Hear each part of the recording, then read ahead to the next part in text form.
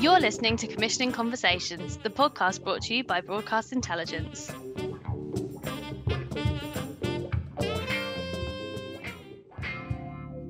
Hi, and welcome to Commissioning Conversations. I'm Alice Redman. And I'm Heather Fallon. And we're both researchers and journalists for the Commissioner Index. Welcome, everyone, and welcome to the first podcast of 2021. Whoop, 2021. And so, although 2020 is a year that a lot of us might want to forget, we also need to remember that some really lovely things have come out of it, and particularly some really lovely television shows have come out of it. So to kick us off for our first podcast of 2021, we're being a bit reflective. What was your favourite green light of the last year, Hev? I found this such a hard question. It's so difficult to try and even narrow down my favourite green light of last year.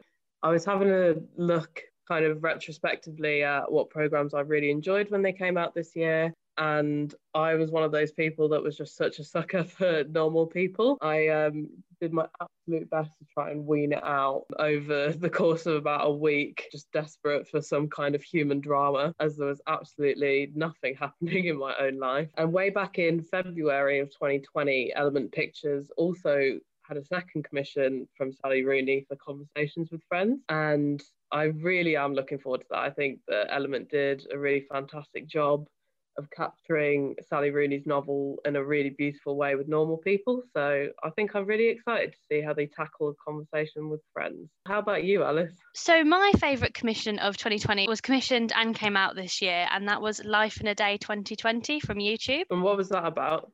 So it was really interesting. So it's a documentary, and basically back in 2011, when things like vlogging and recording your daily life and putting on YouTube were just kind of starting to take off, they did this project called Life in a Day. People would send in footage of their typical day. Everyone did it on a certain day, and then someone edited it all together to make this quite moving film about how everyone's life is different around the globe and things like that. And it followed from 12 a.m. to 12 p.m. And then they redid it in 2020 on the 25th of July. People around the world were encouraged to film a day in their life, and then it was all stitched together. And I think it came from Ridley Scott, so it had a lot of, high direction and production values, even though the footage itself was found footage. So yeah, I thought that was a really, really interesting and good way to kind of capture what everyone was doing during a really turbulent time in history.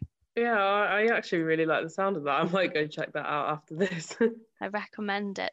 I think we saw in 2020 a lot of really innovative responses to the COVID-19 pandemic. And it's almost a shame that we're still talking about it, but lockdowns and things are still happening around the world. And I still think it's something that we need to think about and be really proud of how the TV industry kind of tackled all of this.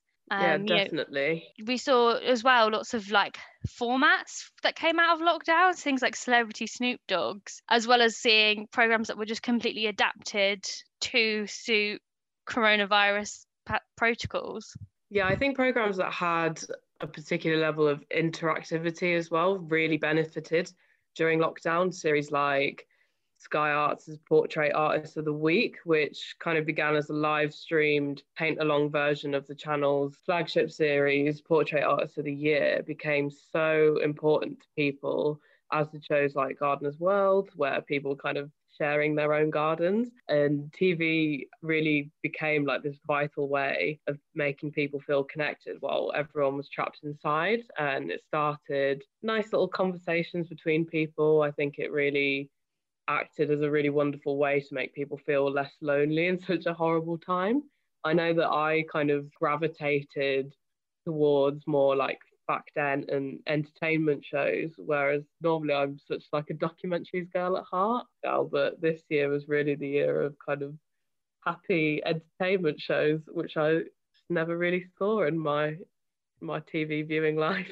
Yeah, definitely. I think I definitely had a bit of the same. I watched a lot of I'm a Celebrity this year, which I never normally do, but because there was a group chat which had my mum and my aunties and my grandma in, and they were all talking about it all the time, I wanted to watch it and be part of the conversation. I'm not, a big I'm a Celebrity fan, but I did tune in, and it really was a change in my viewing habit. And I think maybe people will have changes in their viewing habit. I mean, The Masked Singer has come back at a perfect time. Yeah, definitely. It's similar to I put in our broadcast shows of 2020 that Bake Off was my show of 2020, and I mean I do enjoy Bake Off, but I've never watched it as religiously as I did in 2020. Every Tuesday, I was queuing up my food ready so I could sit down and watch Bake Off, because then I could like go on Twitter and see what people were saying on there. I'd be texting my friends like, Laura has dropped another cake. It definitely was like the year of event television, wasn't it?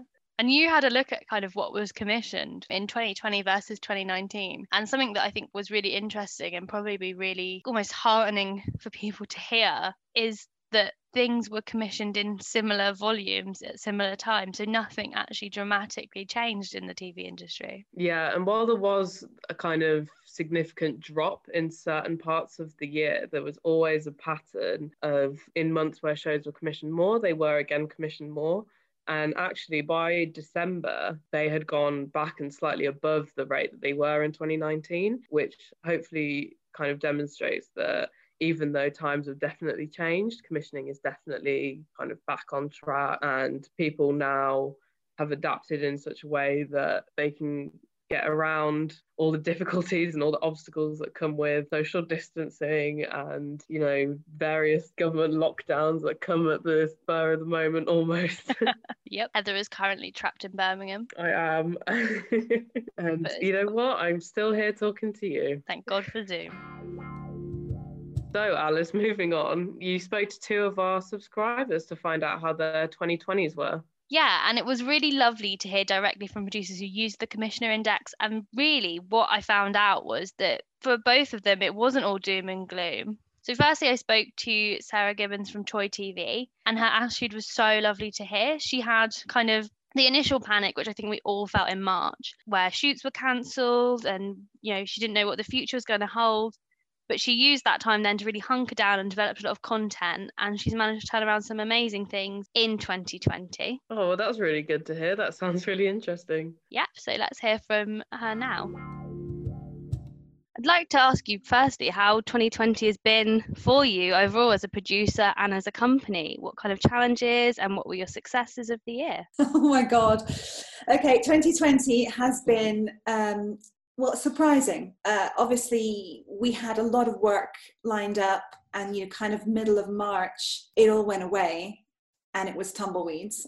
I mean, really tumbleweeds for a long time. And the first couple of weeks were incredibly stressful, I'll be totally honest. And then I just went, you know what? This is a gift. I never get this kind of time. So let's just crack on. And we had a whole slate of things that we were trying to develop in between all the jobs that we were doing, So it was actually really lovely in the end. The team kind of really came together, and no matter where we were, kind of in different parts of the world or, different cities, we all came together and we just worked our socks off to the point where we actually have our first fiction feature film shooting next spring. Oh, wow. So Congratulations. I'm really delighted. We've got tons and tons of work on now. So that's absolutely brilliant. But it was really, I think we had to be really disciplined with ourselves to not let the situation mess with our heads. But I also think that from that has come a much more adaptability, flexibility, imagination, problem solving. We've made great relationships with people because everyone's been at home for such a long time. We were able to access people that we hadn't been able to access before.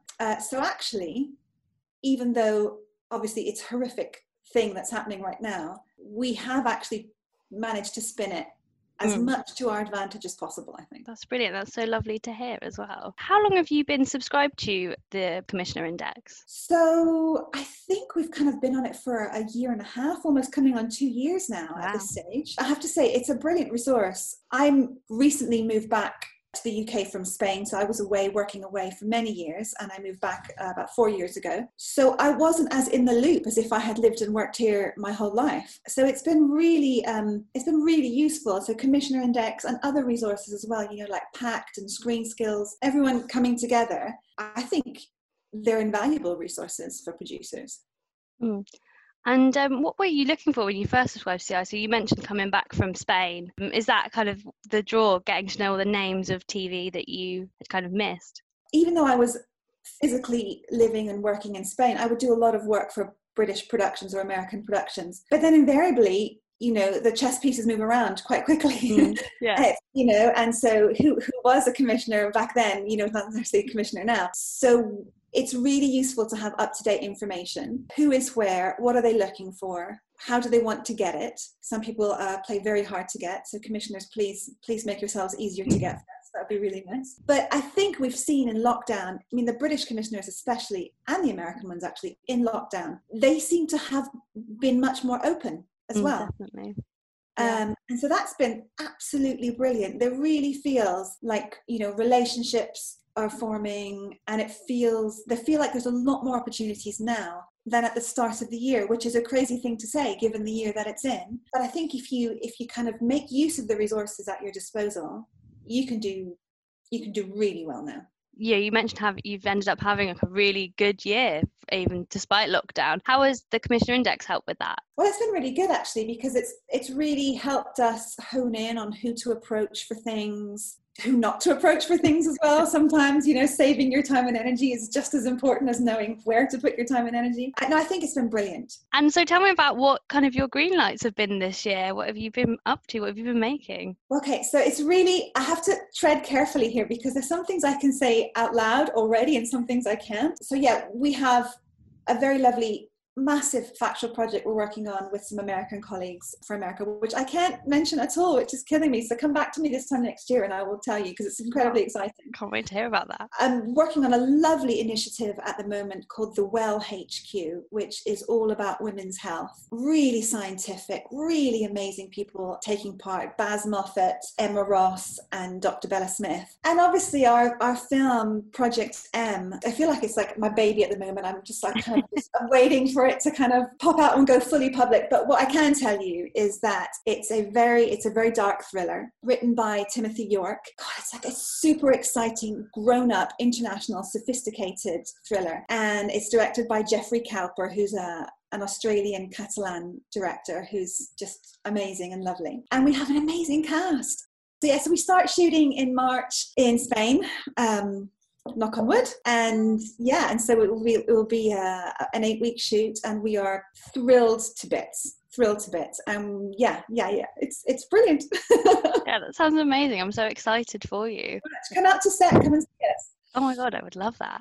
What are you kind of thinking now? I suppose you've got that as a big bulk of your 2021, but what are your goals for 2021? What are you looking to do? So we're tiny. So our whole thing right now is growth.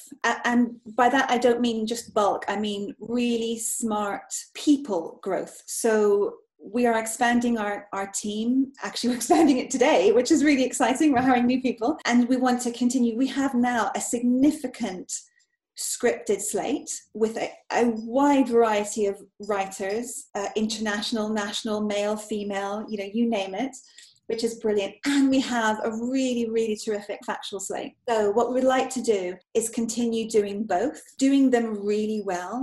And just to kind of wrap up, I would love to know what your standout and favourite TV programme has been of this year so far. Oh my God, do I only get to pick one? We can pick as many as you like. Okay, so, oh God, my standout TV programs. Okay, I love anything to do with sports documentaries and food and dance. So I think the Michael Jordan documentary, The Last Dance, for me was the best. I thought it was absolutely outstanding. I loved the new seasons of Street Foods and of Chef's Table, which I also was lucky enough to work on before, different seasons. And I really love the really feel-good British programs that just make me feel warm inside. Bake Off, Gogglebox, Strictly. If I could watch telly 24 hours a day, I would. I genuinely love watching TV. So yeah, and I think there's going to be a whole boom of creativity after this. So I can't wait to see what people produce next. Thank you so much for chatting with us today. Oh, thank you for having me, and congrats to you guys, your whole team. You've been brilliant and really supportive, and we really appreciate it. Oh, thank you so much. That's so good to hear. Oh, well, it was really nice to hear how Troy TV have used the Commissioner Index throughout 2020 and how they use it to know who to speak to and how to concentrate their time. Finally, we were also asked a question from Gary Collins at Red Rock Entertainment. So Red Rock are a film finance company who want to be more active in helping production companies that they support find a home for their work and want to know how to best form a relationship with commissioners. That's a really interesting one. And I think a lot of it about using the resources you have at your fingertips. You know, CI has pitch information and contacts for over 400 commissioners, and we kind of are lucky enough to be able to keep growing that number and expanding, you know, week on week. There's so much information you can arm yourself with, you know, also their past commissions and things like that, as well as what they're looking for. And I think my advice would definitely be just reach out to people, but also before you reach out, arm yourself with as much knowledge as you possibly can get, and you'll always be in good stead. Yeah, I'd be inclined to agree with that. And I think the most frustrating things that commissioners tend to find is when people come to them with pitches or ideas that aren't fully formed or aren't specifically for that channel. They haven't really considered how that might be a great fit with, say, BBC One, or how that would be different to Channel 4 or a different commissioner. And I think that is the kind of biggest frustration and can, you know, ultimately lead to you not forming a good relationship with that person. I think if nothing else, it's a huge compliment to go up and start speaking to someone and say, hey, I thought this piece of work that you did was really interesting. This is how my work could further complement that. And I've really thought about how this will fit on your schedule and how this will help both of us if you take this commission. So yeah, I mean, the Commissioner Index is one, I think, very good way of getting all of that knowledge. Definitely. And on that note of people coming up and thinking about how their work could complement your work, we are always open to hearing from our subscribers, having you on the podcast, as well as any commissioners. If you're listening out there and think, I would love to be on the podcast to discuss my commissioning strategy, we would absolutely love to have you. You'd be very welcome. And on that note, Commissioning Conversations is back on a bi-weekly schedule. We hope you're all doing well, and we will be back in 2 weeks' time speaking to some of those commissioners. Thank you so much for listening, and we'll speak to you soon. Bye. Bye.